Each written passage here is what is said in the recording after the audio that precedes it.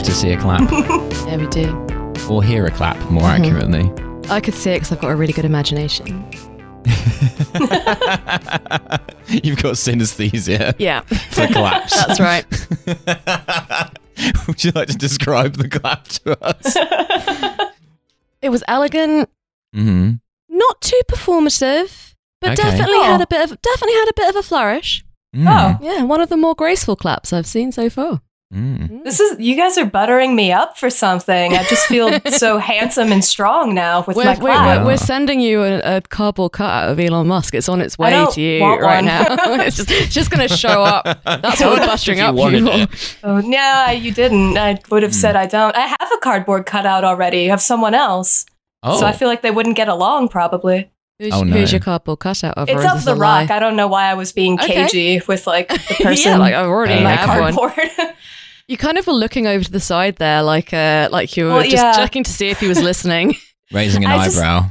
I do kind of think that it comes alive when I'm not paying attention. I have always assumed that about toys and Yeah. wax statues. Oh yeah. Mm. Things of that hate nature. I hate wax statues.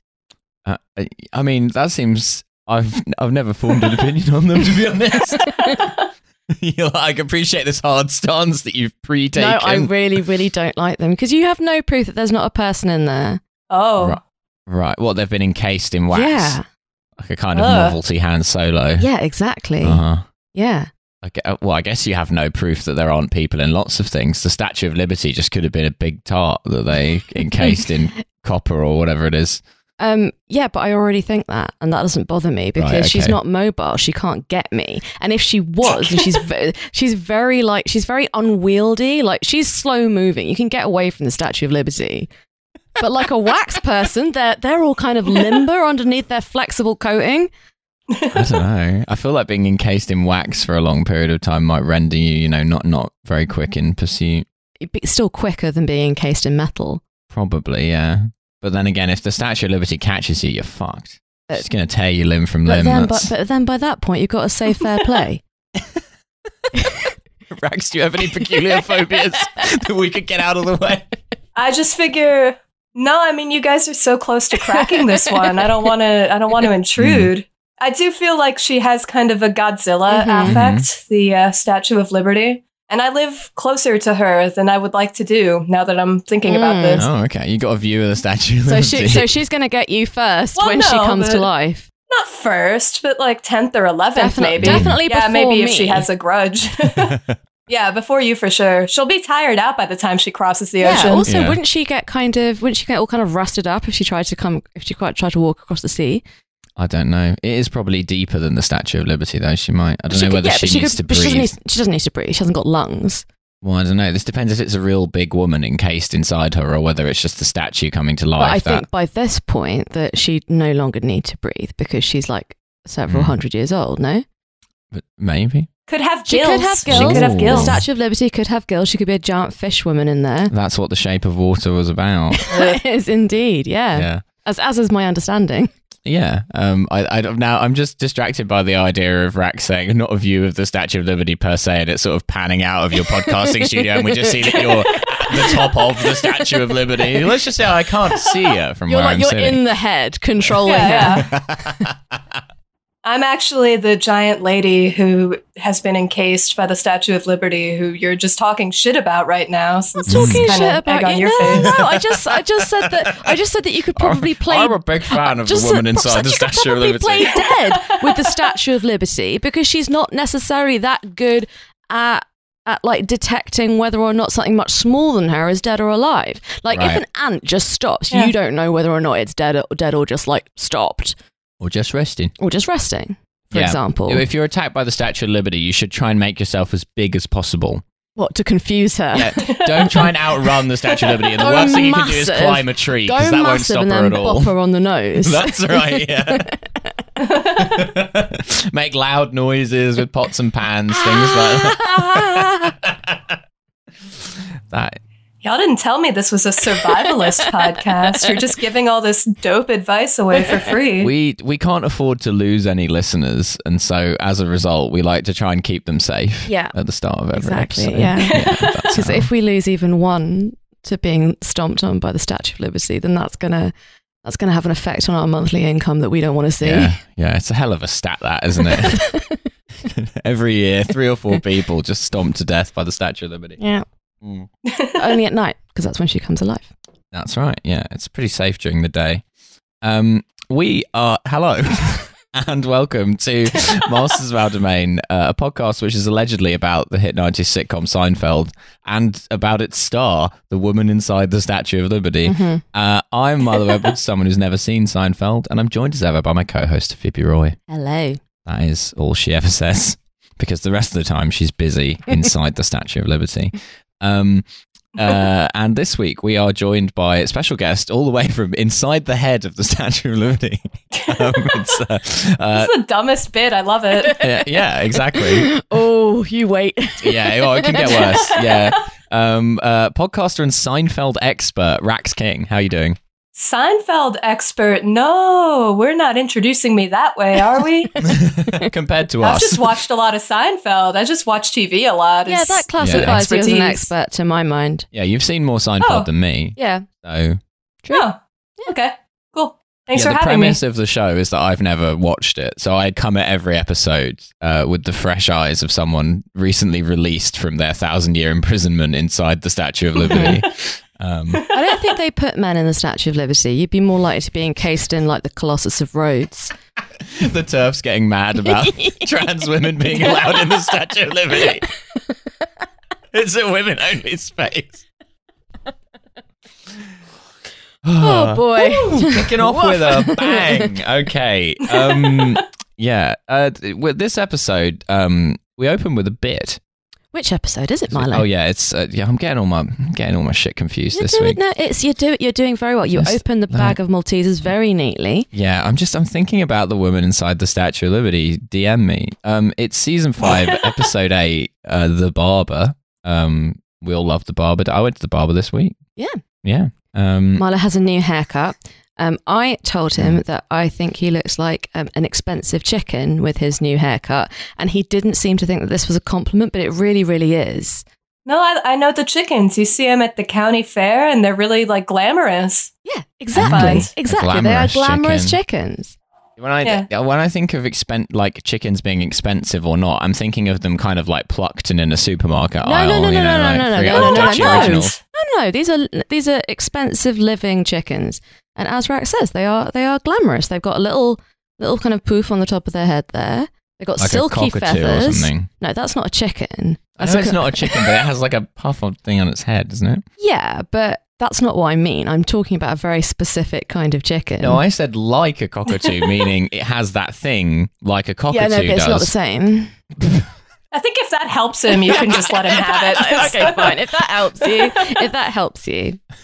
He's only ever seen one kind of bird. He just compares them all to the same bird. Yeah. That's right. So he sees a pigeon. Oh, that's like a grey cockatoo, but without the thing. Yeah, and someone's explaining Donald Trump to me. Vibes. I'm like, oh, kind of like a cockatoo. What's that? Is that called a cockscomb? The little thing on top of its head. I don't know, but I hope it is. I think it's the rooster's like fatty chest area. That's what it is when you eat a cockscomb. Oh, the fatty chest. Just coming in here with weird ass information. Oh, so what? So the thing that makes the rooster kind of look so kind of chesty. Yeah, the thing that makes him look like a cool rooster and strong. Yeah, that's like a rooster. That's, the kind of the big bully boy rooster. Yeah, he's got like big naturals or whatever, and that's the cockscomb of the rooster. Yeah. Oh, okay. Well, then I don't know what the little hat is on a cockatoo. The little hat, little bowler hat. Little hat. Anyway, the point is that the listeners can't see this, but apparently I look a bit like a silky chicken. That's what they're called, silkies. Oh, okay. The expensive chickens. Because they've got You've actually told me this before, which it makes it worse. Because they've got lovely silky white feathers, and they're quite sort of tall and thin for chickens, and they've got a kind of a poof on top of their head, poof of feathers, and that's what you have now. Yeah. So it's a compliment. I like them. They're very nice. This has been Barbershop Corner. Mm-hmm. We open with a bit about barbershops. As it happens. Where Jerry's like, oh, the old school barbershop, it's going out. You know, I think the problem is they've got a $20,000 share for a a $3 tip. I feel like Jerry is kind of misunderstanding how equipment works. He's having some trouble with the concept of professional equipment. But then what's his professional equipment? All he needs is a blazer. Yeah, and a microphone. No, he doesn't provide the microphone. He doesn't show up at a club with his own microphone. He should. Like that one guy at the bowling alley who has his own bowling ball. I hate that guy. Yeah, I hate that guy. That guy sucks. Particularly if he's got... you think you're better than me? If he's got a special little bag to keep his bowling ball in, like, come on, pull yourself special together. Outfit? Yeah. Absolutely not. No. Yeah, it is big chicken you have costume. a hobby? Are you enjoying your activity? Fuck you. That's what I say in the bowling alley. We don't really have people coming to the bowling alleys with their own bowling balls here. I think that's more of an American thing. Yeah, because it's not here. Imagine someone showing up at Rowan's with their own bowling ball. Yeah, bowling here is like what soccer is in America, in that it's considered a children's activity. Yeah, for girls and children. Yeah, exactly. Do the women always hanging out at the bowling alley? Listen, me and the girls are going down the bowling alley. I mean, again, it's been a rough week. Have you been to Rowan's on a Friday night? This is literally what... Yeah, but Rowan's isn't really like a normal bowling alley. What are you talking about? Rowan's is like a kind of London institution. It's like this place that's like notionally a bowling alley, but it's kind of a nightclub. It is a bowling alley. No, but it's not like any... You cannot say this is... It's unlike any other bowling alley I've ever been to in my fucking life. Like, there is a bowling alley there. Why is it like a nightclub? People go there on like Friday night till 4 o'clock in the morning and get drunk. Yeah, because it's one of the cheapest. Right? No, it doesn't. It does not have a proper dance floor. No, it's one of the cheapest pints in North London. So it's like kind of known. It's sort of like known for that. And it has a DJ who has been playing more or less the same like pop and R&B bangers since 2002, which I remember because Rowan's is where we used to go when I was at school, and it's very weird to me personally that this is now deemed to be like an acceptable place for adults to go on a night out. It had a really weird resurgence where people were just suddenly like, yeah, like let's go to Rowan's, and I was like, what? Where we used to go if we were bunking off? Like, no, I'm not going there. Like, that's ridiculous. People in their 20s move to London and find out about it and are like, this is the coolest place ever. Rowan's night out. And it's just like, no, absolutely not. You do not come into my town and start going to Rowan's like it's normal. Absolutely not. But yeah, it's a kind of fun night out in a grisly sort of way. They have karaoke booths and like pool tables and the pop R&B bangers and the bowling alleys. Regular bowling alley and you can order pizza there. They have like alcoholic slushies. It sounds kind of tight, actually. It's great. Seriously, Rowan's is the best place in London. I'm walking everything back. It's the best place in London. It's the only place that's worth going. Like sort of adult Chuck E. Cheese. Yeah. Yeah. That's the only problem with Chuck E. Cheese is that if I go and hang out there, it's weird because I'm a grown-up and I don't have children. Yeah. Well, you could borrow a child and go to Chuck E. Cheese if you wanted to. I don't think you can borrow a child. Maybe they should do like a borrow my doggy, but for children, for if you want to go to like ball pits, Chuck E. Cheese's, playgrounds, etc. To borrow my child. You just like rent a kid. Taken down from the App Store after a number of incidents. After a number of incidents, and yet only 3/4 of an hour. Yeah, that would, especially in Britain, the last country you'd want to borrow my child app. I'm amazed that borrow my doggy even works. Like, why would you let a stranger borrow your dog? Why would you borrow a stranger's dog? I don't know, to hang out. Company. Yeah, maybe. Someone to go on walks with. I don't know. Maybe it's if you like don't want a dog, but you want to do like a trial period. Got to take some Hinge photos. Yeah. Yeah, classic. Anyway, so Jerry's going in on the barbershop. He's what if you want like the dog lifestyle but without actually having a dog? The dog lifestyle. Yeah, you want to be one of those dickheads who shows up to the pub with their dog. Yeah, eating dry kibble, things like that. Yeah.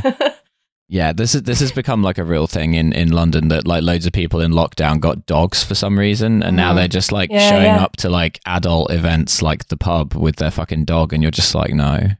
That's not fun for the dog, I don't think. No. I mean, I got a dog during quarantine times, but I would not subject her to a bunch of loud drunk people. That's not her scene. Mm. No. You want to take her to the bowling alley. Yeah. Yeah. Dogs love the bowling alley. Dogs love bowling. Everyone knows Everyone that. knows this. Throwing a tennis ball down the bowling lane. Dog's just chasing it. I don't know. I find there's something very smug about, like, you know, that one couple, you know, who they're just like, yeah, we'll come, but we've got to bring the dog. And you're just like, it's not your child. Like, Yeah, you don't have to. You don't Most have to. places you do not have to. leave the dog for a couple of hours. What's the dog gonna do in a couple of hours? We've got a dog, but we don't trust it. I don't know how to keep my wallet in the safe when the dog's home. Just get a nanny cam, but for your dog. There you go. Yeah, just cast the dog as like a cokehead relative. It's like you always have to have your purse within sight. Yeah, exactly. Lock up your valuables. Yeah, my dog's on heroin, and I thought he for a can't be minute you trusted. just meant like, oh, you just constantly have to apologize for their behavior. It's just like, yeah, like it's not his fault. I wish people felt that way. He's got a disease, but the disease is being a dog. Yeah, that's how I feel about most dogs. They do have that disease. Yeah. That's a really severe addiction where it turns you into a dog. People don't know about. Yeah, just like the really severe medicalization of being a dog. It's actually really, it's actually really bad. It's really dangerous. And the trouble is that we criminalize it when actually it's much better that they go to a facility where they get weaned off of tennis balls. Yeah. They criminalize it, and yet there are some dogs who are rewarded for it. Makes me sick.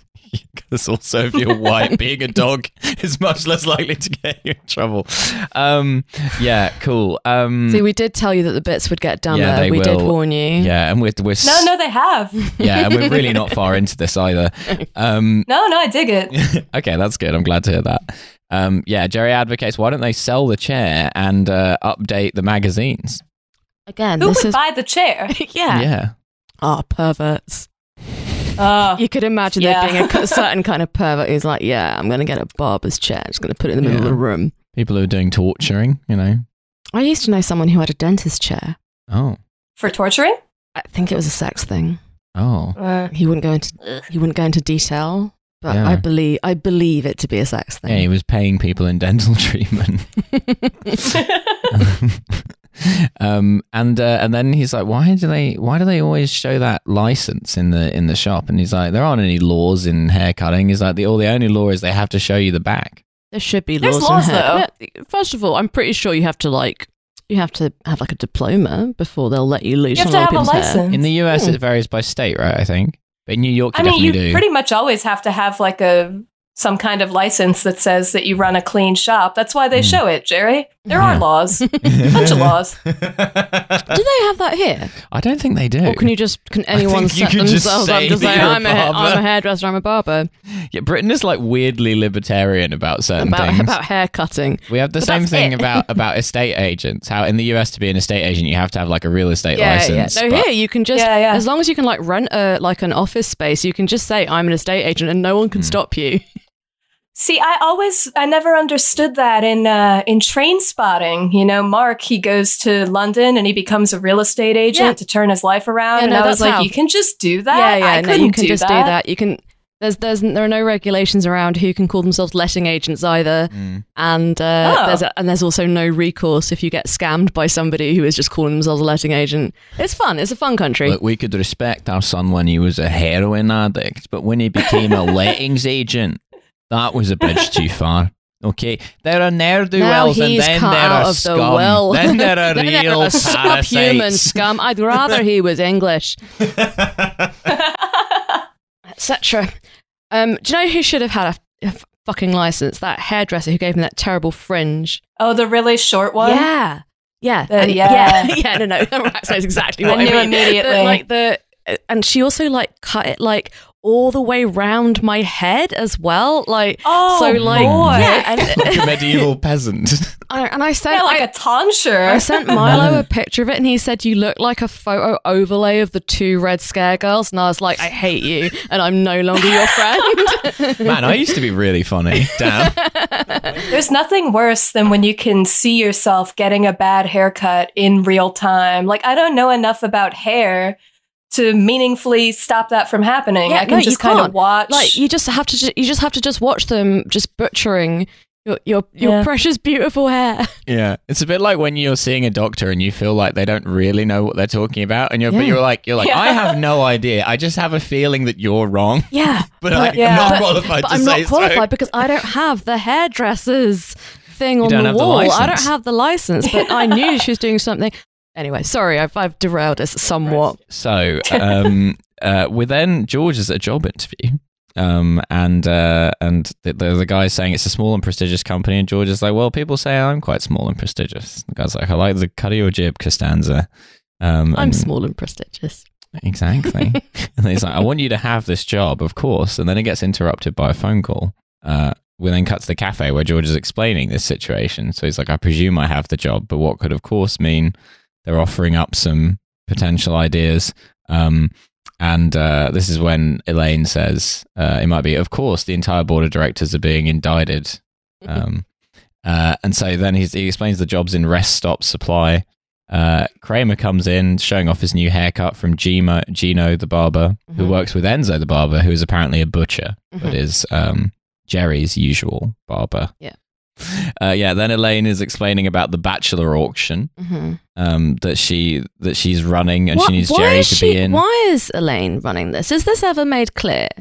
I feel like y'all are looking to me like, is this a thing that happens often? And I can confirm that it's not. And no, it's not ever explained. I feel like she might just have like a harem of slaves. That's just the simplest explanation. That she's just marketing out just from time to time. Or is it supposed to be one just of like Elaine's charity dudes. She just sells dudes.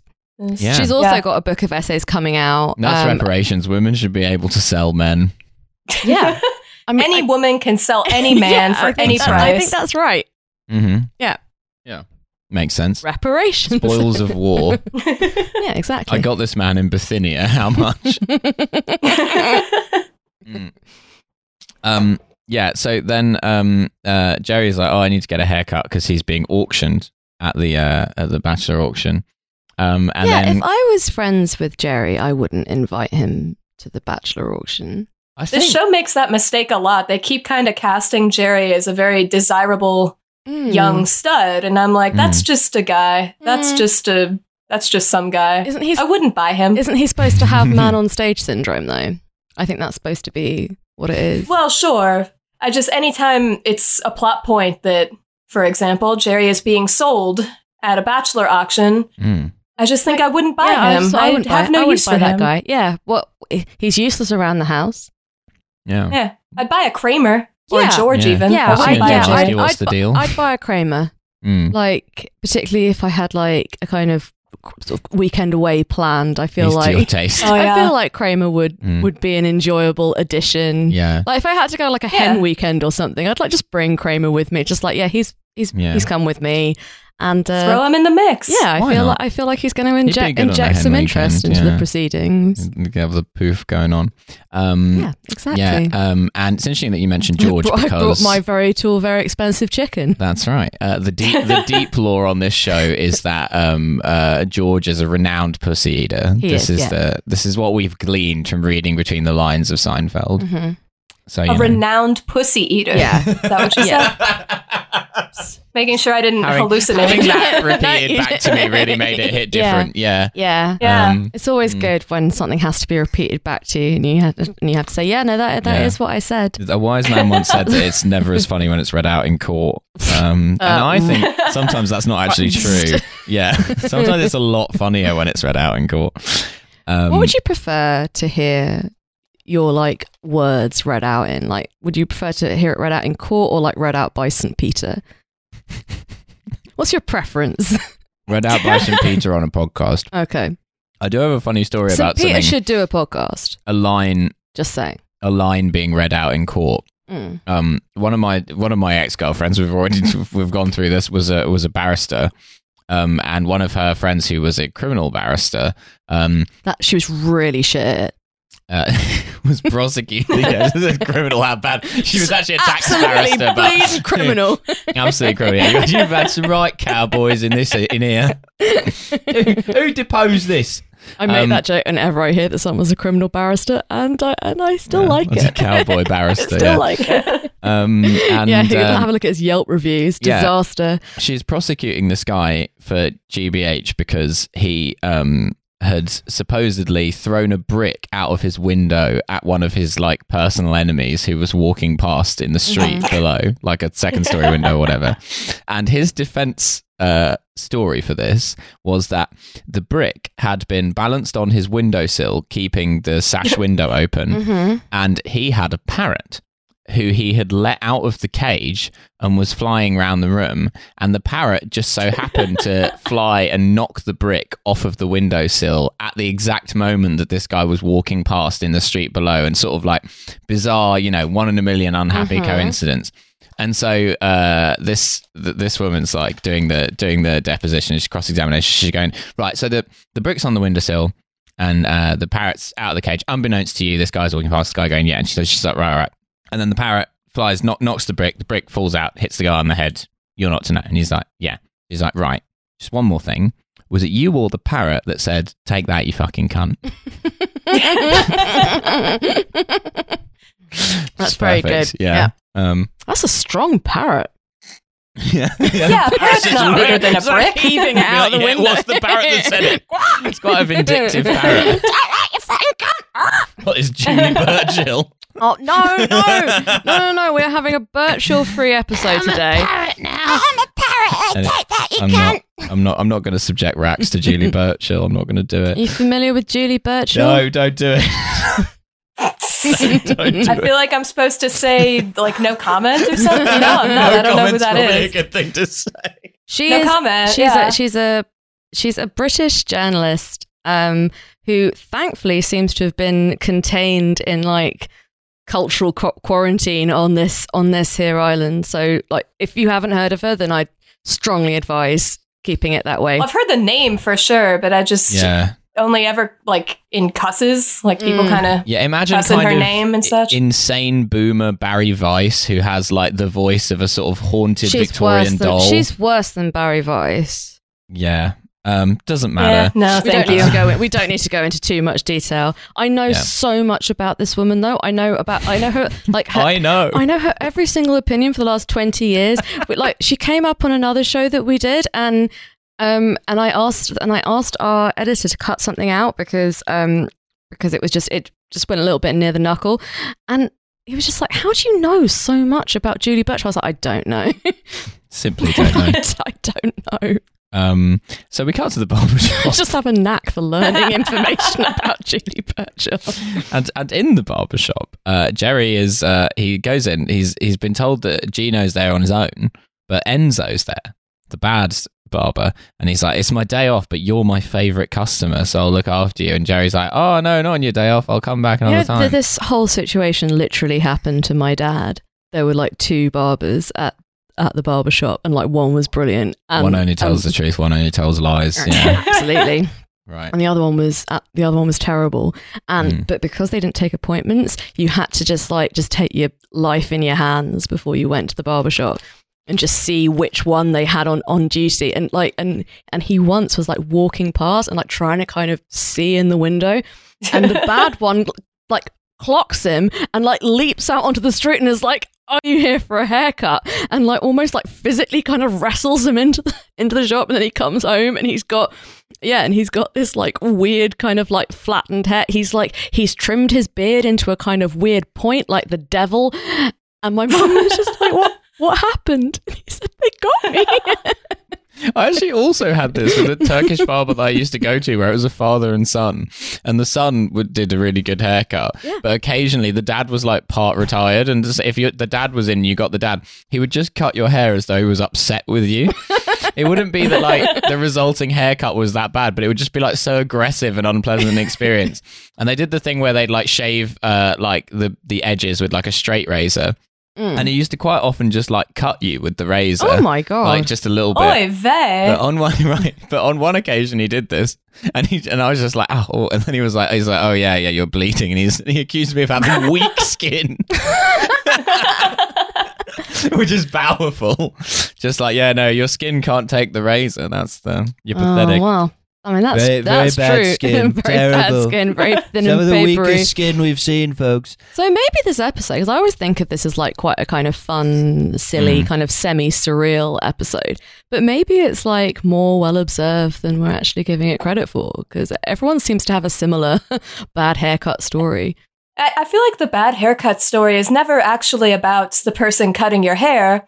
It's about me, the passive-aggressive dumbass who's too meek and stupid to just speak up and be like, you fucked up my hair. Because I've never said that to someone. No. And there are so many times I should have. No, one of my friends from school, who is a very, very like assertive, confident person, we were once out to lunch. She's like, I've just got to make a quick phone call. I'll be like right with you. And she was ringing up her hair salon to have a go at them for messing up her hair, and then she said, "Yeah, so I'm going to need you to correct that, and also like some compensation from you, because I didn't expect to have to come into the salon twice this week, and I'm going to need you to do a correction for free." And I was like, You are a different. You can do you that? are a different species from me. You may as well be like living on a different fucking planet. Like, just like the idea of making this kind of insistence. But like, she gets people to do what she wants. It's kind of her thing. Ah, Yeah, it's another sex thing. it is. Yeah. Yeah. She's got a dentist chair. Don't ask. Yeah. So we cut back to the apartment. Jerry's hair is now very short. And He's got a Hitler. They gave him a Hitler haircut. It's more of like a kind of he's Hardy got an Boys. Essex estate agent haircut. Okay, I've never seen an Essex estate I could see him agent. working for like King's Estates, in a sort of like a cheap suit with kind of like the ends of the trousers a bit trodden off and wearing a pair of brown shoes. Yeah, that kind of a haircut. George says he looks 5 That years just sounds like old. a modified Hitler to me. I don't know. Estate agents in a way are kind of modified Hitler. Yeah, he's like, you got to get out of this relationship with your barber. And Jerry's like, I can't. Kramer comes in. He's also appalled by the haircut. He's like, you can't keep seeing him. You're destroying yourself. And then they're discussing George's job. And George has an idea, which is to just show up to work and just start working there while the guy's on holiday. And he's like, well, when the guy comes back, either I did get given the job, or by that point I'll be so ensconced that they won't be able to get rid of me. He also doesn't know what the job is. He doesn't know what he's supposed to be doing, etc. So that's most people at their jobs. And then Jerry's like, well, what's the worst that can happen? I mean, I guess you get an incredibly embarrassing interaction where you get, thrown out of this. And he's like, yeah, you're right. That wouldn't affect you at all. I actually once had a job a bit like this, where it was through a recruitment agency, and they didn't tell me what it was. So Phoebe got on the podcast. Yeah, I'm a temp, but they just can't get rid of me. I've got squatters' rights now. Yeah, you're ensconced. Yeah, exactly. We don't have at-will employment here, so yeah. There's literally nothing he can do. If he tries, I'll just get him for racism. We'll see you in Strasbourg. taking Milo to an employment tribunal. Firing the only Jewish member of the Seinfeld podcast. Yeah, can't do it. It's not allowed. No, it'd be It's not allowed. It'd be a optics, bad optics. Yeah.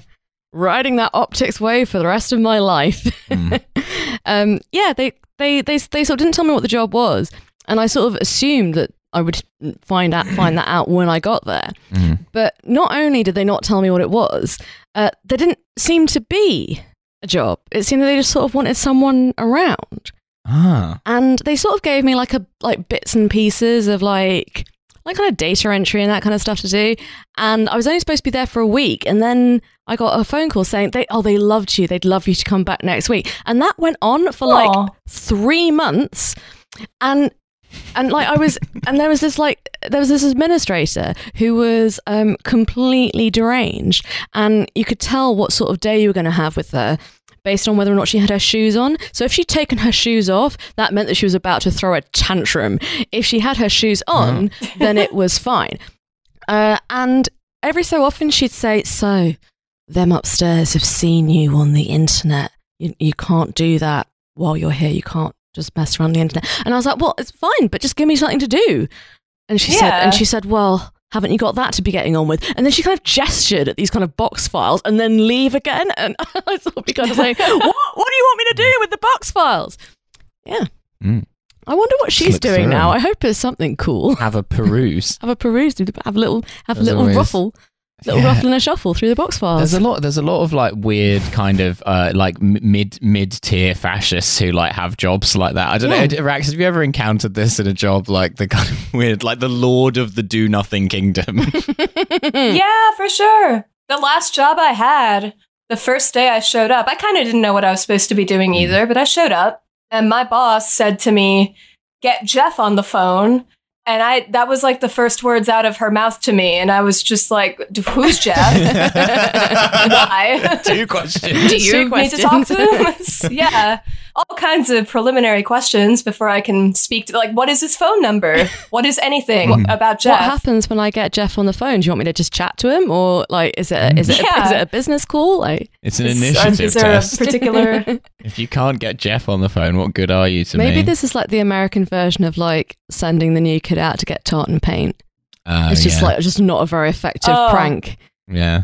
Like a snipe hunt? Yeah, kind of. No, there was a Jeff. Jeff was real. Jeff was I just real, didn't know okay. anything about him yet. He was kind of a dick, actually. I didn't like getting Jeff on the phone that day or any other day. That's why they wanted you to do it. Yeah. Like, everyone hates Yeah. talking to Jeff. It's her first day. Like, she doesn't know about Jeff yet. She'll happily talk to Jeff. And that company, Amazon. Yes, back in the office, this guy Mike is helping George find his office. He's given a choice between a small office and a big office. George takes the small office to avoid kind of being rumbled. I think this is a strategically good move. I think this is smart of Costanza. I respect his commitment to no work. Yeah. He gets given the Penske file, Mhm. and he's told to sort it out. And he's like, "I sure will." He does nothing all day and then leaves at 5 p.m. Again, if George had had a job in Britain, none of this would be a problem. Yeah, this is all fine. Yeah. This is what I assume most people do at their jobs every day. Yeah. Like, if I find out someone Yeah, does that's right. something with their job, then I'm a bit like, yeah, seems weird. Yeah, I had a great example. I had to phone the local city council in London today because they sent me a debt collection notice for like a bunch of money that I paid them last month. And then found out the reason why they hadn't registered that I'd paid them this money was because they'd changed our business rates account number without telling us. They're like, "Well, cool. you paid it into the wrong account." And I'm like, "But they paid it into the number on the bill." They're like, "Well, we've changed it." We didn't tell you, but we have. We've changed it. Maybe that was a quest. Yeah. Maybe they were testing you. Yeah, it's very clever of them. But yeah, like if somebody tells me that they're like a doctor or a tree surgeon or like an engineer, like I have a rough idea of what they do all day, but like most people, I'm just Sure. like, no, you're not doing anything. Yeah, you go to a place and you sit in a chair, and then 8 hours later you leave the chair, and nobody can account for anything that happens in the meantime. No, you kind of enter a kind of nether zone once you're in the office, and like time expands and contracts, and nothing means you become anything. Dutch. You become Dutch. Yeah. Why would you become Dutch? The nether zone. Oh, the nether zone. I yeah. see. Should I come up with something else? I don't know. No, this is the Twilight Zone, but everyone's wearing clogs. It's a spooky alternate reality. Oh, welcome to the Twilight Zone. Yes. Would you like to know about our different types That of gables? Is that a Dutch accent? Yeah. Yeah, they kind of talk a bit They like kind of this. talk a bit Welcome like to this, and then Netherlands. they got Yeah. a kind of We actually speak very good English. It just sounds weird. Yeah. Yeah, it does sound weird. This is when our poor listeners find out that our Dutch accents are actually just absolutely appalling. Well, if you think the accent sounds All right. weird, you should wait until you find out about our Christmas traditions. Oh dear. Yeah. It's going into offices. That's correct. Yeah. And then we cut to the cafe. Jerry and George. All offices are Dutch. That's right. George is explaining about the Penske file. He's like, we're like a big family over at the office. Everyone's taking to me. There was a birthday party. I made a toast. And you get a kind of like hazy Vaseline camera flashback of everyone being upset by George's toast. Elaine comes in and asks Jerry why he's wearing a hat. And he's like, "Oh, I had a haircut." She makes him show her. She laughs at the haircut. And then he's cancelling the bachelor auction. Yeah. So then we cut back to the barbershop. Gino is shaving Kramer, and Kramer is like trying to convince him to rescue Jerry's haircut. without Enzo overhearing, and then Enzo and Gino have an argument about the film Edward Scissorhands. Mm-hmm. I like that when occasionally Seinfeld will have just like a contemporary cultural reference in it. Yeah. And then you're like, I know what year it is. And then you forget again. Yeah, sure. But in that moment, you think about Edward Scissorhands and you think, oh, yeah, I remember that. Pins it into time like a star on a map. It's such a funny concept for a movie, Edward Scissorhands. What is Edward Scissorhands? Yeah, like what if a guy had scissors for hands? Yeah, I mean, it's like a cocaine-ass movie. It is a cocaine-ass movie. Yeah. But the one barber is right, though. They never do meaningfully address the toilet question in Edward Scissorhands. See, I always just assumed that he isn't 100% a person. I thought he was a kind of reanimated... Like his dad was a pair of scissors and his mum was a regular person. What? No. No, that's not what I mean at all. I got the impression that he was... we were only half scissors, so we couldn't get made. But we could join a country club. Yeah, I thought that he was a kind of Frankenstein's monster. So you think he doesn't have a dick and ass? I think he has both, but they're not doing anything. I don't think he eats. You never see him eating. Not doing it like vestigial dick and ass. Yeah, they're like an appendix. Rax, I also really enjoyed the way you made dick and ass one word. Yeah, a dick and ass. The dick and ass. Yeah, that's right. That's the correct way. The humble dick and ass. That's a package deal. Yeah, do you ever see him eating or drinking? I've never seen the film. Not. Haven't you? No, I feel like it's one of those films where you hear the concept, you don't need to see the film. You're like, okay, I can get it. imagine it's a guy it. With scissors for hands. I get it. It's like I think it's quite good. I remember it being quite good. Yeah, it is. It's a nice movie. It's a kind of it's very sad. Very sad, actually. Yeah, it's got a super sad ending. He cuts off his own dick and ass. He does. He does. That's like. It's super sad. It's got Winona Ryder in it, and now I'm sold.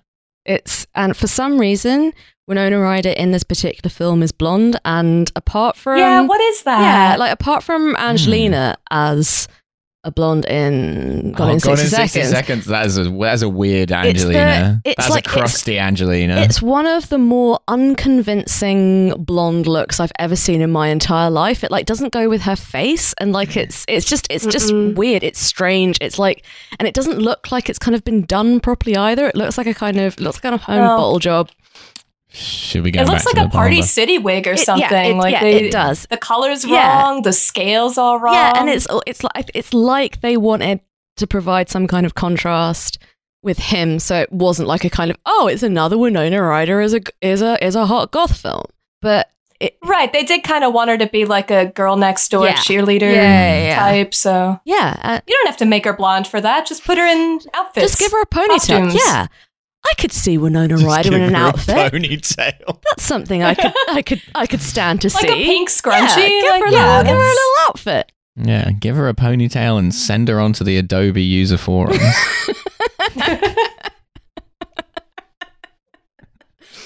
I mean, yeah. It's just a running bugbear of mine and Nate's that Adobe don't have customer support. They just have forums. And they direct you to their forums for everything. Whenever you're having a problem with their shit software that doesn't work, and the Adobe forums are guarded by a kind of Kerberos of middle-aged guys with ponytails who are not paid by Adobe, but who are fans of Adobe. I notice you don't seem to be paying for your software, so why should I help you? Well, exactly, yes. But more commonly than not, it will be you'll find a thread on the forums that's someone being like, "Hey, in Premiere Pro, it would be really useful if when you're moving this around, you can do this function or whatever that is in this other Adobe program, but you can't do it in this one." And then immediately there's 4 guys with ponytails who are have the fucking forum moderator thing on, who are actually, I don't think you should even be trying to do that. My first question would be, is why would you do that? It seems like you're displaying that you don't know what you're doing, that you're even trying to do that in the first place. And people are please, I'm asking a simple question. More to sleep, post open source. Yeah. And so whenever someone says ponytail, it just makes me think of those guys. That's interesting. That's an interesting mental image for that to ponytail on a woman is a very different energy, admittedly. It's a very different energy. I think I just never really call it a ponytail on a woman because I don't think about it. You just see a woman with a ponytail and you're like, oh, that's just one of the haircuts women have. Whereas when a man has a ponytail, you're like, what's going on there? Mm-hmm. You need to say, that man's got a ponytail. Whereas a woman's got a ponytail, you're like, oh, it's a woman. You say it out loud every time, like, man, oh, thank God, it's ponytail.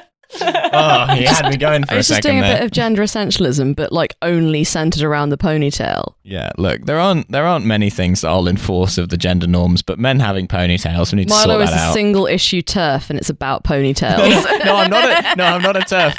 If men want ponytails, they should transition, and I will support them in doing so. Okay, so trans women are allowed ponytails. Oh, 100%, of course. 100%. Yeah, 100%. In fact, they don't should even have to think about it. Okay, if they want. If they want. Yeah, as long as they want. I'm not telling them what to do. Very importantly, not telling them what to do. Exactly. So the ending of Edward Scissorhands, this is important. It's very important that we spoil this movie. It's very important that you spoil this movie. It's like, honestly, statute of limitations. If you don't know what happens at the end of Edward Scissorhands, stop listening now. Statute of limitations. He gets rescued from his like little kind of hilltop spooky castle, or like he wanders down into the town. Barber. No, he becomes a barber. He wanders down into the town and becomes like a barber in this like kind of creepy little suburb, and falls in love with Winona Ryder, and then he ends up like accidentally like slashing a kid with his because he went on the borrow a kid. He has anxiety. Yeah. Edward Scissorhands has anxiety, and he gets anxious, and he literally has anxiety. That's literally part of it, and he kind of slashes like a kid or something, and he realizes that he can't like integrate into the suburban town, and goes back up to the house. Problem. It's that I have scissors for hands. I've got deadly blades instead of normal human hands. I assumed people didn't like me because I was Albanian, but actually it's the scissors for hands thing. Sorry, I understand now. You're within your rights to be on the fence about me. Yeah. I'd see why you're concerned. Well, Abu Hamza's original request was for scissors, but they said no, that's not going to work because everyone just associate that with the much beloved Abu character. Yeah, exactly. Yeah, there we go. So he goes back up to his castle, and the whole thing's being narrated by Winona Ryder as like an old woman. They Titanic that shit. Oh. And except it's well before Titanic, so if anything, Titanic is based on Edward Scissorhands. Yeah, I think that's right. Yeah, that's right. Yeah, and it's not based on the story of the Titanic. No, it's not. No. No, it was a spin-off. Much like 50 Shades was a spin-off of Twilight. It's not so much a spin-off as exists in the same as the same universe. So like there's a possibility that Rose will have got to know like Winona Ryder's grandma. That's the that's the indication. See, yeah, and it's being narrated by Winona Ryder as an old woman, and then she says, "Yeah, whenever it snows, I know that it's because he's there," and it shows him like making an ice sculpture, and that's what causes it to snow in this town. But he can't live down there anymore. He's got to live on his own in the castle, being sad with his scissors. That's not what causes snow. No, I'm calling shenanigans on this. Nothing gets past you, does it, Rax? I'm sitting there with my glass of wine, like, that's not how snow's made. Rax logging onto the weather forums. I've got something to say about Edward Scissorhands taking responsibility. A movie that came out 30 years ago. It's Tim Burton, isn't it? It is Tim Burton. Surely. Surely it must be. Yeah. Yeah, it is sad. Yeah. And I could see why a barber would find it particularly moving. Sort of autobiographical from Tim Burton, another man who doesn't live with his wife. Is there another man who doesn't live with his wife? Who's the first one? Edward Scissorhands. Oh, right. She's not his wife. He hasn't. There's no wife. Morally, she's his living wife. in sin. You can't marry a Scissorhand. You're Catholic. It's not right. Are you suggesting that being a scissor hand is a religion, or is it an ethnicity? I don't know. What are you going to plumb for? I presume it's got to be an ethnicity. But maybe it could be a religion as well. I don't know. Are the scissor hands white? Longest forum. Locked after 7,000 posts. 7,000 replies, yeah. Yeah. Right. At the barber, they have the argument right, but Scissorhands cut to the cafe. Kramer comes in and he announces that Gino's going to fix Jerry's hair at his apartment at 8 o'clock. Cut to Gino's apartment. Gino's like, you have a beautiful hair. What a lucky barber Enzo is. Enzo arrives. Jerry has to hide. He's come over to apologize about slagging off Edward Scissorhands because he watched it and he actually cried at the end.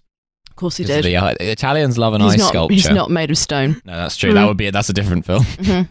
Edward Stoney Head. Edward Stoney Head. That's right. The film about the Easter Island statue that comes alive. Mm-hmm. Yeah. But it is a man in the Easter Island statue. It is. Yeah, but it's just the head. Is it a full body of a man inside the head, or is it a big head but no body? It's a kind of folded up man, I think, right, like a full body. Fine. I think they're big enough to a man could stand full length in one of those heads. Yeah, but he doesn't. Okay, right. Fetal He doesn't. He just won't. Yeah, he won't. You can't make him. Yeah, I know, he's been in there a long time. You need to just sit down. So Enzo picks up some hair off the floor. And he's like, hey, you cutting hair in here? And he's like, I must have fallen off the pizza guy. He's balding. And he's like, it looks familiar. We then cut to Jerry's apartment. And Jerry and Kramer are discussing the haircut. And Jerry's like, yeah, he was so good, but we didn't get to finish because Enzo showed up. And he's like, and he saw my hair, and I think he knows it's me. And Kramer, not unreasonably, just says, like, so. Yeah. What does it matter? Yeah, you never have to see this man again. Except he does if he wants to start going to his nephew. Like, if you're gonna break up with, cut your losses, go somewhere else. No, if you're gonna break up with beauty professional, you can't rub their face in it. A beauty professional. That's right. That's how I style myself. Can't rub their face in it. You can't. It's not on. Right. Elaine comes in and she's like, oh no, Jerry's hair's not fixed. What am I going to do? And then he's like, just take Kramer. And she sort of reluctantly agrees. Okay, so this doesn't make any sense. This bit doesn't make any sense. Right. According to the established law of Seinfeld, whereby Kramer is irresistible to women, which we find out later. There is a reason for this. Mm-hmm. Insert a bit that indicates that he's made mentioning of stone. A future episode. Yeah. It's because he's a beautiful granite statue that was erected by an emperor who fancied Kramer and therefore made a statue of him called Kramer the Sun God. Makes sense. Yeah, I think that makes. I'm prepared to believe that. I think that makes sense. Yeah. So why would he do so poorly at this bachelor auction when it's been well established that the ladies love Kramer? Maybe it's a niche appeal thing. LL Cool Kramer. Yeah. LL Cool K. Yeah. Oh, that sucks. Right. I don't know. Yeah, I think it suits him. I think it suits him. Maybe it's the kind of women who would go to the bachelor auction looking to purchase themselves a date would not be into him. Yeah. You have to be like a kind of imaginative, earthy kind of woman. It's like a powerful like MILF vibe, I feel like, the bachelor auction. Because what happens after you buy someone at a bachelor auction? Women who are 8 Chardonnays in. I think that you have to go for dinner with them or whatever. I think that's how it works. Yeah, I think it's like a... Yeah. Why, that's right. Why can't you just ask them And then you have to fuck them in the toilet. That's why can't you just ask them to dinner and say that you'll pay for it? Because that's not for charity. Yeah, this is the kind that's of thing a good that, point. like, I can't really argue with that. I was about to say you could make it for charity in some freaky, way. rich socialites do this sort of thing. It's kind of like out of the orbit of most people, isn't it? But why?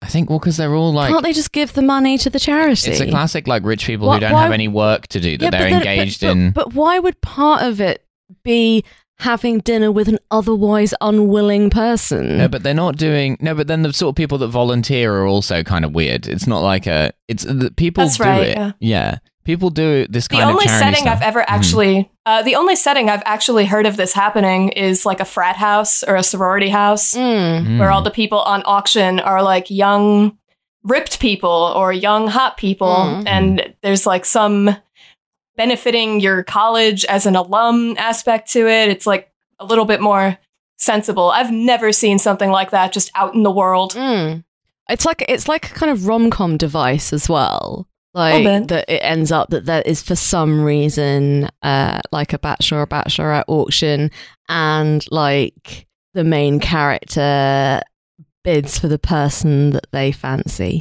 Yeah, classic. I've described this in a very kind of articulate and eloquent kind of way, but it is. I can think of like a couple of rom-coms where this happens. See who looks like the rom-com couple, and then just bid snipe just to 501. Well, you want Doug Ray Scott, do you? Well, you're going to have to fight me for him. Yeah, that's right. Just physically manhandle him off the stage. Yeah. Come on, Doug Ray, you're coming for dinner with me. That's right, I'm taking this woman to Wimpy Burger. There's nothing you can do about it, no matter how romantic you are. Just leading Katherine Heigl away. She does not look happy. We had this at uni, basically. We had Katherine Heigl? No, we had a thing called Rag Blind Date, where you would like pay money to fill out a form, and then you would get given like a random other person. You go on a blind date with them, and it costs like $5 or something. Again, but it was kind of one of these things where, like, particularly in first year, everyone was sort of expected to do it. And I had a girlfriend at the time, so I went on the most cursed version of it, which was I have a significant other rag blind date, but I'm still being strong-armed into doing this charity activity. It was one of the most just fucking terrible experiences of my life. Just having fun recalling that now. Somebody I know's boyfriend, well, they're not together anymore, but her ex used to go to like speed dating events. Right. Just to, and I quote, see how he'd do and see what his kind of current market rate was. And I said, do you not mind him doing this? And she was like, what his market rate was? Yeah. And she was like, no, it's fine. Like, it's just like, I don't know. It's like a bit of fun. And I said, do you believe that this is what he's doing? And she's like, yeah. Why would he lie about it? And I said, I don't, honestly, I don't know why you would possibly tell that kind of lie. But then again, I was a bit like, actually, if you were cheating on someone, you wouldn't say, I'm going to a speed dating event. You'd say, I'm playing football, or I have to work late, I'm going to the bowling alley. I'm going to the bowling alley. Night. There will be no women there at all, because women hate the bowling alley. That's right. Yeah. I'm going to the bowling alley with all my Easter Island heads. But like, knowing this guy, I could almost imagine that he really was just doing it just to see if girls fancied him. Which I think in a way is kind more of worse. Pathetic. Yeah, I'd kind of prefer someone to cheat on me than to do that. I'd be like, you better be going out cheating on me and lying to me right now, because that's really pathetic. Fuck one of these girls, please. Actually, yeah. Listen, if I find out that my boyfriend's been going out to speed dating and not getting any pussy, why would I give him pussy at home? Why would I reward that kind of loser behavior? Me and the girls of London have got words, because what's wrong with my boyfriend? Oh yeah. Now you've hit on a character that's a real person right there. Yeah. So then Newman's in the barbershop. Enzo's praising Newman for being such a loyal customer. He's like, I like. He has this conversation with every customer. It seems like he's just always having this conversation. Yeah. He's a clingy barber. Yeah, Enzo's kind of a slag. I think with his. He's kind of slutty with his loyal customer chat. So I don't mind people are funny, but I don't like a funny business. And he gives Gino a sort of pregnant look.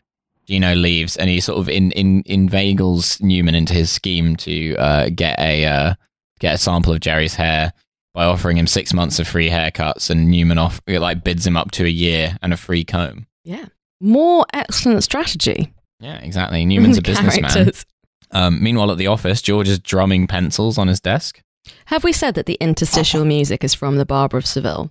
Oh, is that what it's from? There is sort of classical music. Yeah, it's from The Barber of Seville. It's a very operatic structure, it's very operatic. And this is not the first kind of opera reference-laden episode of Seinfeld.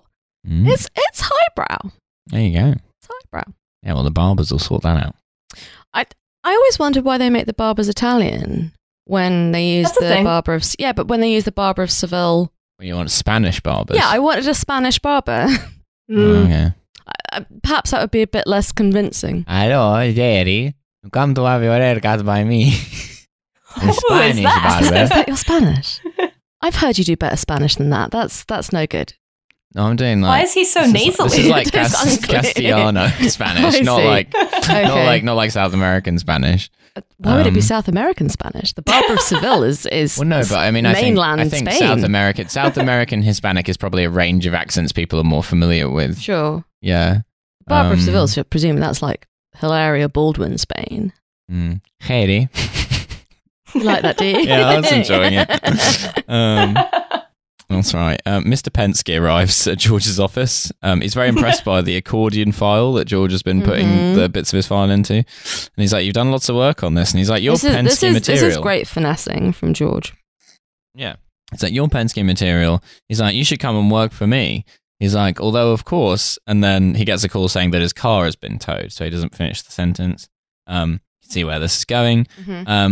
Back at Jerry's apartment. I can't. I was kept... tenterhooked. Going, what's going to happen? What's going to happen? I feel like it's something. I feel like some narrative is going to happen. That's the experience of watching Seinfeld. This episode is on the edge of your seat. Guest directed by Christopher Nolan. This episode, yeah.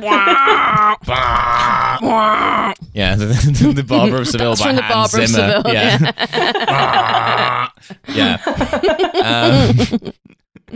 That's so they invented it. It's actually an opera reference. Yep. So Gino, as though they're lovers, is like he knows about us. Newman, well, they kind of thread this is like cheating in a romantic relationship all throughout the episode.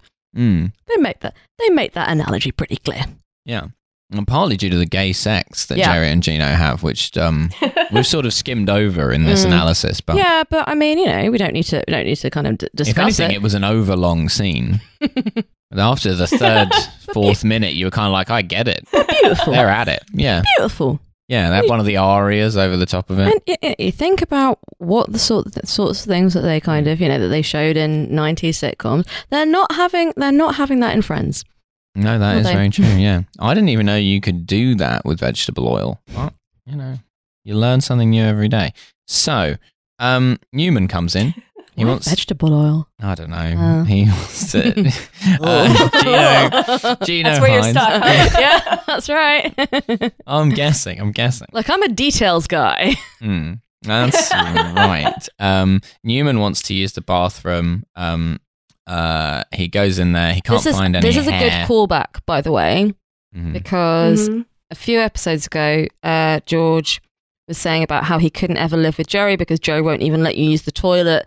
And he's exaggerating, but he basically means that he won't let you take a shit in his toilet. And this is something which Jerry then explicitly asks of Newman when he asks to use his bathroom. So I appreciate that. I don't want people coming into my toilet just crapping all day long. That's mine. Yeah, I think that's right. All day long. There's a queue outside your apartment. I heard she's open for business. What people are doing. Best bathroom in the city. In no way. Like you look out the window, there's the Statue of Liberty looking in at you. Yeah, it's actually because you live in the Statue of Liberty. It's all the tourists who want to come and use your toilet. Yeah, all day long. Yeah, for turds only. They don't even want to pee in it. It's nightmare. It's because of the hot dog you have to eat on your way up the steps of the Statue of Liberty to keep the energy up. By the time those things will go straight through you.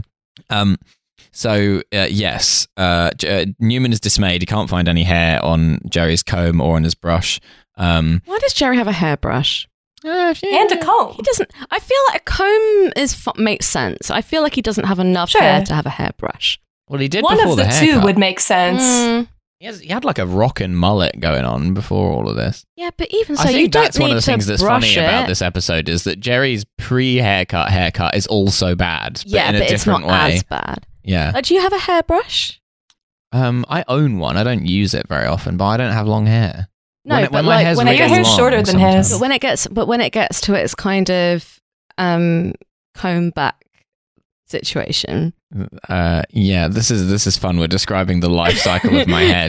When it gets into the, I'm very wiry. When it gets into hair. its like Prince Regent shape. Yeah, and sometimes when it gets too long and I haven't had a haircut, the only thing to do to contain it is to just like wash it and then comb it back, because otherwise it will go like kind of like afro vibes and yell at it until it behaves. Yeah. Exactly. Give it a stern talking to. But would you use a hairbrush when it's that kind of length? Yeah, can do. I mean, it depends again on how long. Comb would still work, though. Rex, what do you think about this? I feel like a hairbrush is a below the jaw situation. I thought you were going to say female trait. I actually do think that, but I didn't want to say it. I just didn't want to say it. It's for the ponytails. You're getting your hair in a ponytail. Yeah, I kind of think hairbrushes are kind of girly. Dudes with like Jerry Seinfeld's hair texture, I always see hairbrushes in their bathrooms when I go in there to investigate. Yeah. I don't know. It's like, it's a texture thing. That's the first thing I would do. I would be like, all right, I'm going to have a look at the brush situation. Yeah. Straight into the bathroom. Don't say hello. Don't take your shoes off. Just absolutely not. I'm on the case. Yeah, before you fuck a guy, you should inspect what kind of comb and brush situation he's got going on. And if it's fucked up, don't even. I mean, kind of. I kind of think that. It's a little fucked up that neither his comb nor his brush has any hair on it. Yeah, that is fucked up. That is fucked up. That's serial killer shit. Like, what kind of supernatural being is he supposed to be that he just doesn't shed? I think he's actually like a Ken doll. It's like it's firmly rooted in his doesn't shed. Isn't at all. it supposed to be that he's so kind of clean and organized that he makes sure that his brush is always clean, as opposed to he's not shedding? He is kind of a neat freak. Yeah, I think it's supposed to be that. Interesting. Whereas I enjoy shedding. It's one of my hobbies. Love to shed. I leave just like little kind of wads of hair places. Then people know the place is mine. That's right. That is how it works. That's fun for them. Yeah. So Newman's kind of stalling for time while he tries to cut some of Jerry's hair off. So he asks if he can watch Edward Scissorhands with him, saying it's his favorite movie. And then, like 30 seconds in, he manages to cut a bit of Jerry's hair off. And so he's like, "Oh, I have to go." My question is that why Jerry falls for this obvious ruse? Because he hates Newman. He never normally lets him in his house. And it's very, very unconvincing that Edward Scissorhands would be Newman's favorite movie. Yeah, like as soon as Newman manages to get inside the apartment, all of a sudden he's being offered a drink. He's allowed to sit on the sofa. That doesn't feel like the Jerry I know. No, what are you giving him a drink for? He might need to pee again. This is not how I treat my personal enemies. I throw bricks at my personal enemies. Yeah, well, using your trained parrot. Using my parrot. Yeah, exactly. Yeah, an owner and their parrot can't be convicted of the same crime. It's one of the rules. Yeah, that's why my parrot's in the parrot mob. I think you've been like parrot jail. No, parrot mob. You can't put a parrot in jail, really. Just fly through the bars. You have small bars. Are you familiar with the concept of a bird cage? Wait, hang on. No, you don't get... Wait. No, parrots are infinitely small. There. You can't get... They're subatomic. You don't keep parrots in cages, do you? You keep them on a little kind of storage bar. Storage bar? Yeah, like a kind of parrot hanger. You keep them in cages if you don't want them to leave. No, I'm pretty sure that parrots just hang out on that... Well, if you want a parrot to shit all over your house... Tree. I have encountered people who have pet birds I know the thing you're talking about. Yeah. But I know the mechanism. I feel like they do become caged at some point. Unless he's just like a loose parrot. He's allowed to come and go. I think he's like an outdoor parrot. They've got a parrot flap. Yeah. Got into a fight with another parrot in the neighborhood. He won. Yeah. He won. You should see the other guy. Yeah, I don't think you keep a parrot in a cage. Well, you say that about bird cages. Why don't all birds just squeeze themselves out between the bars? Because the bars are appropriate to the size of the thing.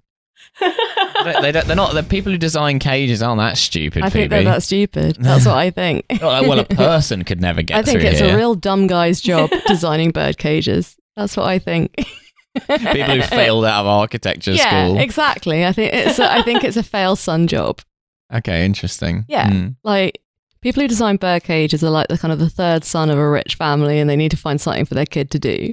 And ironically, they're all made by prison labour. It's quite unfortunate, really. No, it's a joke. Oh right, one of those. Because that sounds like the sort of thing that I would like go around telling everyone with a very kind of like serious, concerned look on my face.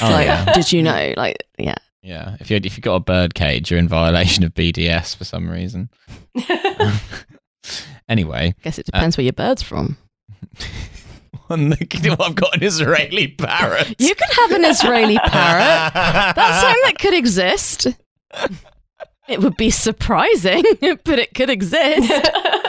Got a parrot that sounds like Ehud Barak. Look, parrots don't have nations and borders because they can fly. That is true. Can't deny it. You can't deny that. The parrot is an Islamic bird. That's why it's green. Look, at the barbershop, Newman gives Enzo the hair, and Enzo's like, "It's a match." And he's like, "I'm starting a vendetta." At the bachelor auction, Elaine is selling Kramer. She's like, he's got a high school equivalent diploma. He's doing a little dance. He falls over. No takers.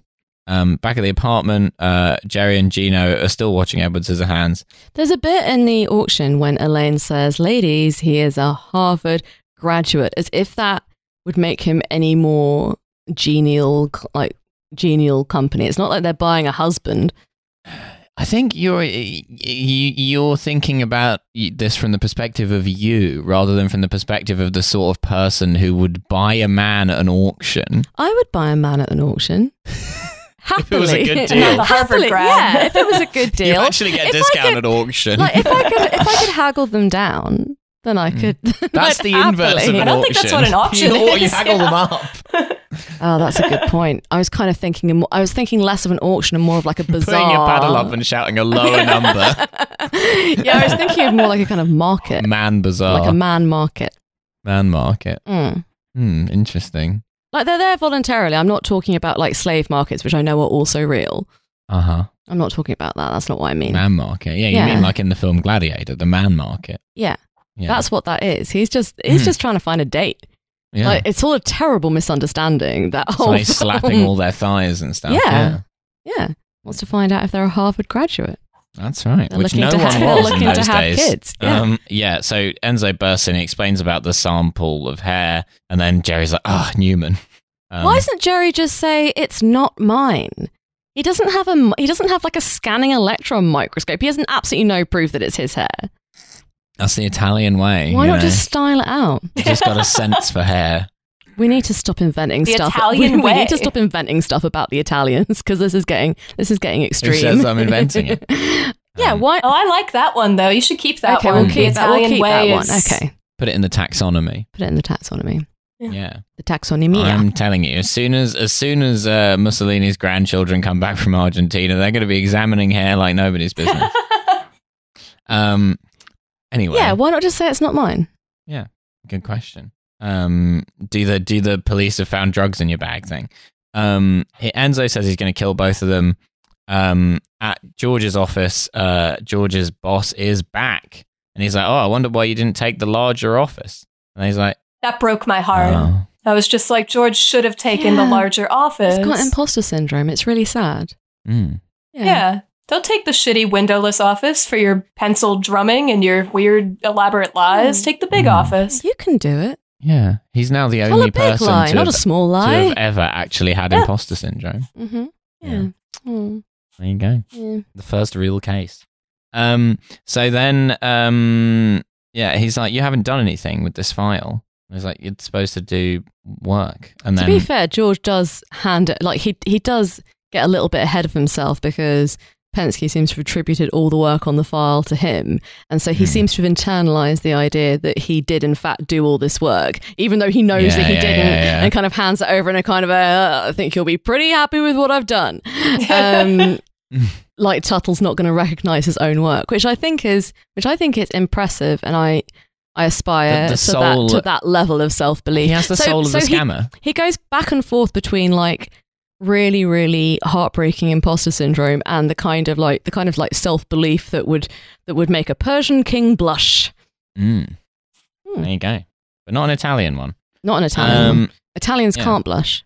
That's right. It's part of their makeup. Yeah. And the same thing that makes them good at telling apart hair.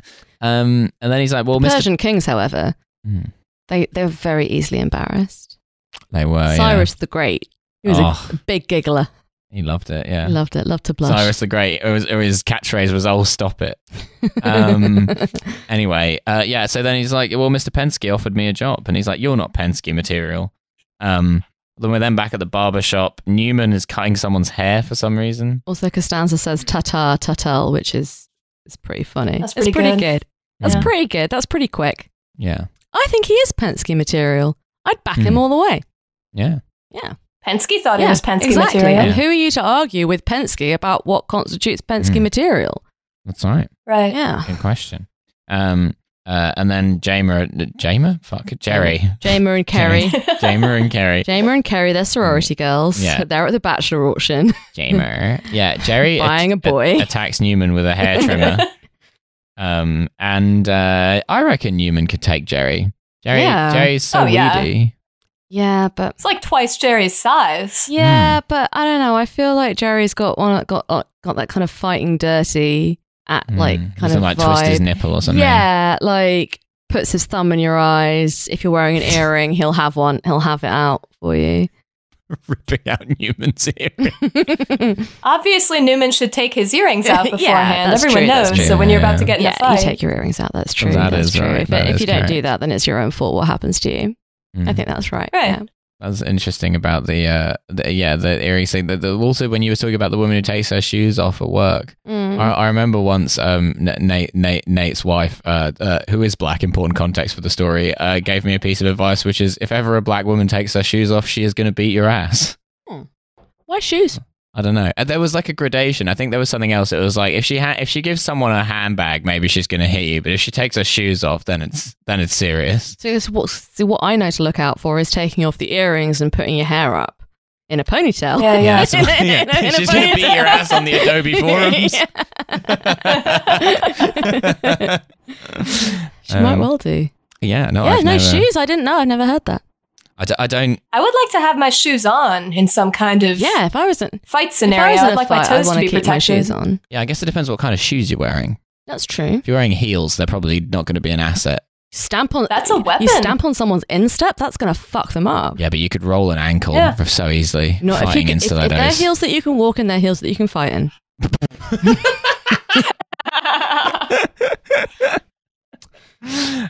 Piece of advice. There you go. There you go. Take that one to the bank. Jot that down. George is at Penske's office, and then Penske is saying, like, "Oh, and I said you should work for us, but of course, what I meant to say was, of course, our board of directors is being indicted." Callback to Elaine. Full circle. And then George's car is being towed, and another callback. And he goes, and he does a kind of operatic gesture, and we have the closing. Ba-bang. Yeah. Wow. And there's no closing bit. There's no closing bit. We just get Kramer calling Newman saying, "When can you come out?" And Newman's completely bald. He's like, "Not for a while." Why is he so completely bald? Like, I didn't see him with like a wet razor, and that's what you need to get that kind of closeness, I would say, on a head. Once Jerry shaved it a bit, he's like, "Yeah, I might as well cooperate." He's like lathering up his scalp. Yeah, exactly. I feel like he should just have very short hair in that. Maybe it's harder to imitate with a bald cap. Or like a chunk missing, like from the first Jackass movie, you know. Yeah. I forgot to mention Liz Sheridan, so I'm going to do that now. Okay. We've had another Seinfeld death in the last couple of weeks. Another Seinfeld grandparent. Another Seinfeld parent, yeah. Helen Seinfeld, played by Liz Sheridan, sadly died, aged also 93, I think. But R.I.P. to a real one. Yeah. How could anyone not like her? Again, it really made me sad. Like, it was the same thing as when Estelle Harris died. I know they're in their 90s, but also like, oh no. Yeah. It's so sad. Now there's only one left. There's only one Seinfeld parent left. Got to protect him at all costs. Got to protect him, yeah. Got to preserve him. Got to put him in some kind of like mummy chamber. The mummy chamber? What, bandage him? No, like... sarcophagus. Like a sarcophagus? Yeah. No. Is that something you do to someone who was dead? Wait, no, hang on. Hang on. No, I'm thinking... We're going to trick the universe into thinking he is dead. I'm thinking of the plot of the Anne Rice novel, The Mummy, but before he goes into his mummy chamber and lives for several thousand years, he drinks a potion which makes him live forever. Yep, no. So find him a potion which will make him live forever, and then put him in the mummy chamber to kind of hang out, to chill. Mummy chamber is still... You're still not happy with the mummy chamber. You're still not happy No, with the idea? I'm very happy with it. Good. I'm on board. Good. Yeah, and he'll be playing dead, so he'll be safe from the Statue of Liberty. Exactly. Yeah. That's no, on the same wavelength here. Yeah. The only thing that can kill you when you've drunk the immortality potion is the Statue of Liberty. Yeah, it's really unfortunate. Yeah. You get people who've realised the hell of eternal life who several thousand years in are going and throwing themselves off the top of the Statue of Liberty, you know, just to make it all end. Isn't it just... That's very sad. Yeah, that's really sad. That's a really sad note to end. We have finished the episode and it's a really sad note to end it on. But I think that is it. I think it is. I think it is. Well, that's a very kind of melancholy way to finish, because this is a really fun episode. I think it's very daft. And it's quite nice that like sometimes they do like something which is just a bit daft. We love daft. Yeah. Well, it remains for us only to thank Rax very much for joining us. Thank you for having me. This was really fun. Thank you so much, Rax. This was very fun indeed. Is there anything you'd like to plug to our loyal hogs? Yeah, hogs. Buy my book. I don't know if that's like only cool when you guys say it, but after I've insulted you, please buy my book. It's not like a slur. We're not reclaiming it. We're not hogs. We're calling them hogs, and anyone can do it. Anyone who's on the show has permission. So I outrank them, and I can order them around. And Yeah. You get the hall pass. Yeah. Buy my book and listen to my podcast, Low Culture Boil. Do those things, and I won't call you hogs anymore. I might. Oh, there you go. You're giving them a ladder out of the There's no ladder out. There is no route out. Yeah. Once you're a hog, you stay a hog. Offering to upgrade them from slop. Yeah. Can't be done. From hog to boar. You can't give them a taste of the good life, or there'll be trouble. Yeah.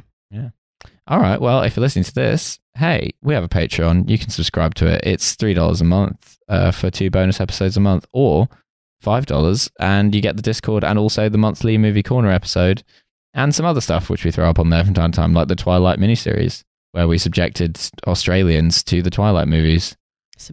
Gifted. Yeah. I mean, it's all about perspective, isn't it? Yeah. I mean, if you're looking at it from upside down, like they were, who knows? Yeah. So, hey, check that out. Yeah. And otherwise, we will see you very soon. Bye-bye. Bye-bye.